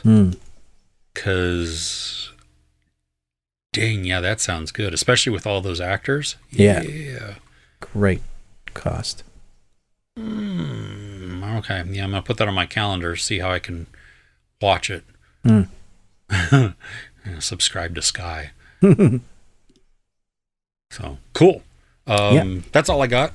Anything that's else? all I got. Nope. Okay. Well, hey, we thank you for joining us. We hope you've been entertained. We hope you liked some of the things that we not only ranted about, but our discussion on The Boy and the Beast and entertainment news and all that. Please rate and review us wherever you happen to listen to podcasts. Also, don't forget to check out our Patreon at patreon.com/thebeardedones for £1 a month, maybe $1.30 a month. You can get in on that action. It sounds kind of weird, but let's see what we... Nice. X-rated action right here. I'm sorry I said that. That was just wrong. It's not. It's mostly family friendly. We have dad jokes and, exclusive reviews and series reviews and stuff. And then there's other tiers. It's definitely not an OnlyFans account. Yeah, no, it is not. No. I am going to do one of feet, though, just because, can't tell. Nice. We seriously digress. Patreon.com/thebeardedones. There are a couple outside the paywall so that you can view them for free just to see what we're about. Invite you to check that out. Head over to YouTube, like, share, subscribe. Ruben with the Ruby Tuesday, me, Chris, with Movies and Munchies. With that, we will see you next week. Take care.